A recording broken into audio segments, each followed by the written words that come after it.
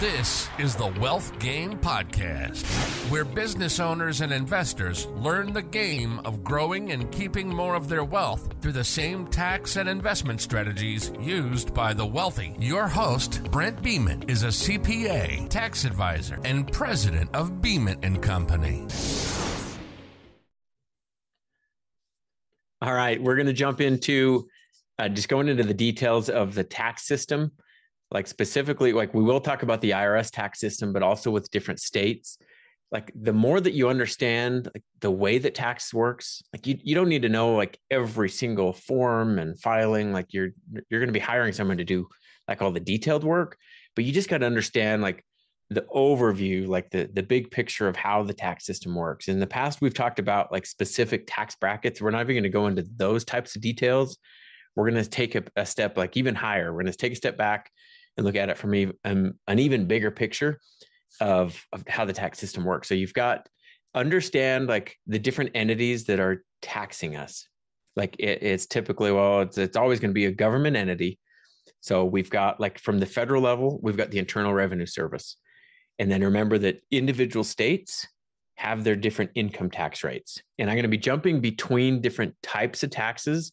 Like the normal one that most people are thinking of is income taxes. When we think of income tax, like when people say, I'm so excited, I just got my tax refund from doing my tax return. They're normally talking about income tax. That's the first one that comes to mind, but we'll cover some of these other types of taxes, and later episodes we'll go into more depth on some of these other types of taxes. But so first think of the entity that's taxing you, and then think of the type of tax. So I'm going to give you some examples of the different types of entities that will tax you. Of course, number one is the Internal Revenue Service. That's the IRS. And then you've got the state entities, and that's like, you've got Utah, you've got Idaho, you got Michigan, you got all the different states. Some states do have like personal income tax, and some states don't have personal income tax. Some states have business income tax, some states don't. So it gets a little complex there. So you think of like, there are states like, think of like Texas.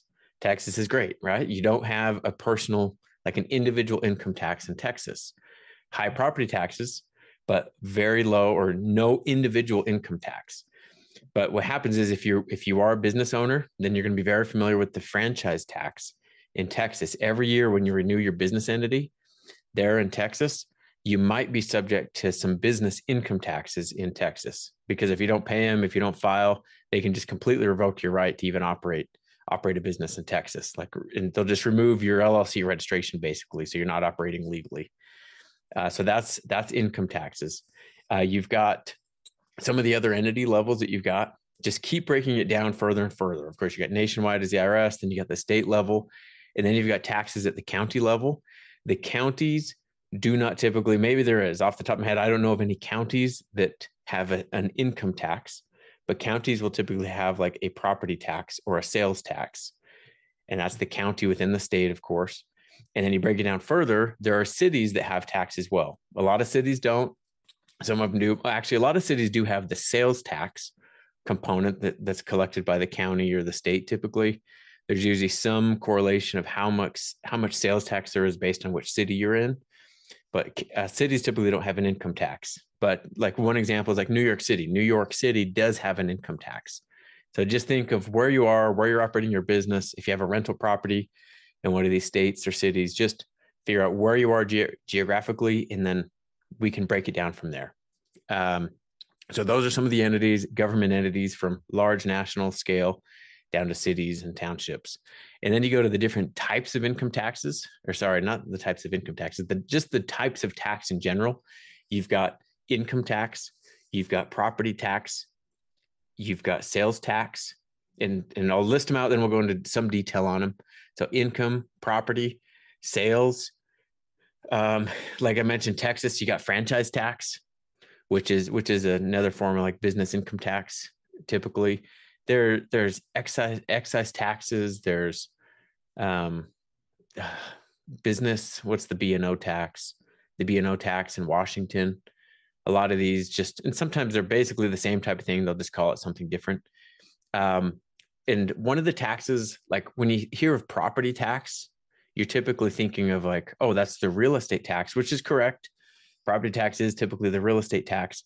There's another tax for businesses, though, that is a surprise for a lot of people, and that is the personal property tax. Super confusing, right? It's a business tax, but they call it personal property tax. What this one is it's tangible items that your business has that is not like, it's not real estate, but it's tangible things that your business has. Say you've got a bunch of desks and a bunch of computers. It's going to be crazy to hear this, but like, when you buy those things, you're paying sales tax on the purchase, right? If you're using it in your own business. And then each year, a lot of these counties and a lot of these states will have a personal property tax, and they'll call it a few different things, but personal property tax is typically the main name. Each year, there's going to be, based on the valuation, like an estimated value of what the current value is of all your stuff, like typically not your vehicles. Some states do include vehicles, not your vehicles and not your real estate, but just the other stuff, the stuff that fills up your office. There's this personal property tax on that. It's usually a very low rate. Low, I guess, is depending on your opinion on it, but it might be like a 1% rate based on the value. So if you have $100,000 of equipment and just stuff in your businesses, you might have $1,000 annual bill for personal property taxes to cover that, and the county will collect that. They're typically an annual filing, usually due sometime in March through May.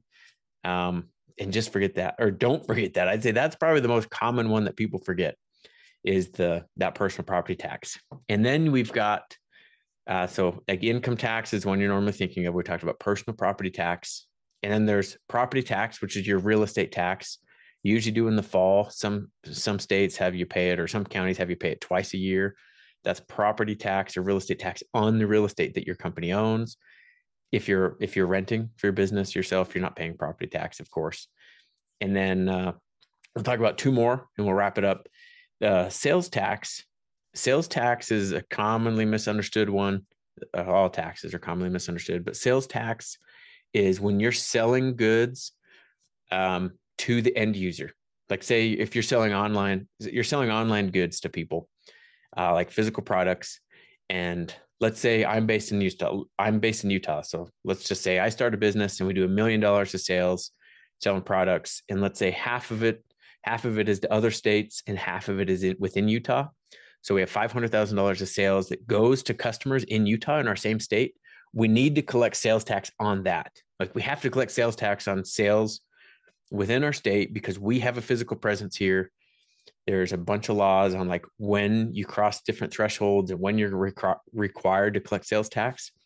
If you're very, very big, you're likely going to have to start collecting sales tax in every state.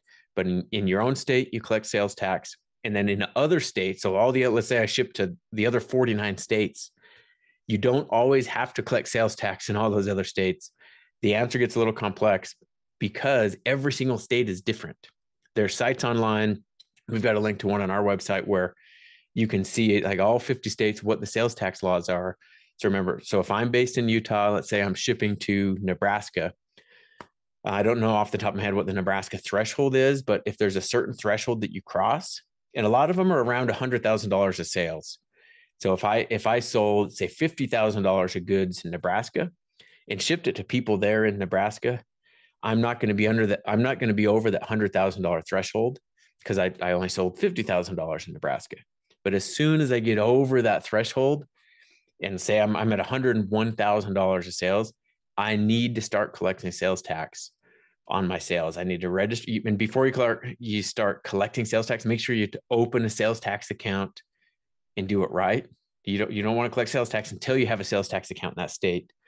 But when you get over the threshold, you look online for that threshold, but I'm over it, and say in Nebraska, I'm going to start collecting sales tax. And then sometimes it's monthly, sometimes it's quarterly, and sometimes it's annually, usually depending on the level of sales tax that you're collecting. If it's very minimal, it's probably going to be just once a year. But if you're starting to collect a lot more, they'll likely want you to pay it and file your sales tax returns every single month. We'll, like within our firm, the CPA firm, we will file for some of these states for clients. But a lot of times as it grows and you're across multiple states and we got to be analyzing like when you're crossing these thresholds, we'll normally link you up with a sales tax specific filing system like it is like TaxJar or Avalara are the two main systems that we recommend. They can integrate with your sales systems, like your sales data. And when you cross the threshold, they'll alert you, and then they'll file the tax returns for you and let you know to start collecting sales tax. But that's sales tax. I would watch it, like as you're getting into other states, watch it from the very beginning. You don't want to get caught in a sales tax mess like years down the road. So just be aware of that. Don't get overwhelmed by it. So we've talked about income tax, we talked about property tax and personal property tax, the real estate, and then the personal tangible items tax. We talked about sales tax. And now the last one I'll talk about quickly is payroll tax. So payroll taxes, I highly recommend working with a reputable payroll provider. While we love QuickBooks Online for our bookkeeping, like a lot of the bookkeeping and data tracking for our small and medium-sized businesses, we don't love using QuickBooks Online for payroll. We'll typically recommend it out to like an ADP. An ADP being the biggest payroll provider, they can help our clients from being very small to becoming very large with a lot of employees across multiple states. But payroll taxes, you have to file at a minimum. Like when you set up a business, if you have a payroll tax account, you have to file every single quarter. Even if you're not paying employees yet, if you have a payroll tax account, you need to file every single quarter to keep that active and to avoid penalties and fees. So just make sure that is being filed every quarter. But once you start paying employees, get set up on the payroll system and it'll be automatic. As long as you're running payroll and you're paying a payroll service provider that's going to be doing that for you, they will take care of the quarterly filings. And then the quarterly filings, of course, once they're complete and then you get to the end of the year, then they'll do the W-2s and the year-end stuff for you. So just remember the two main things I wanted to cover and make you aware of in this episode was, remember, most government entities have some sort of taxation. So you form a business, you got a rental property, just think through the different entities of where you are. Start with the city, go to the county, go to the state, and then at the federal level, just think through those and research those. And then the next level is think about the different types of taxes. We've got the income tax, we've got the property taxes, we got sales tax, we got payroll taxes. Those are the main ones you'll have to consider as a real estate investor and business owner.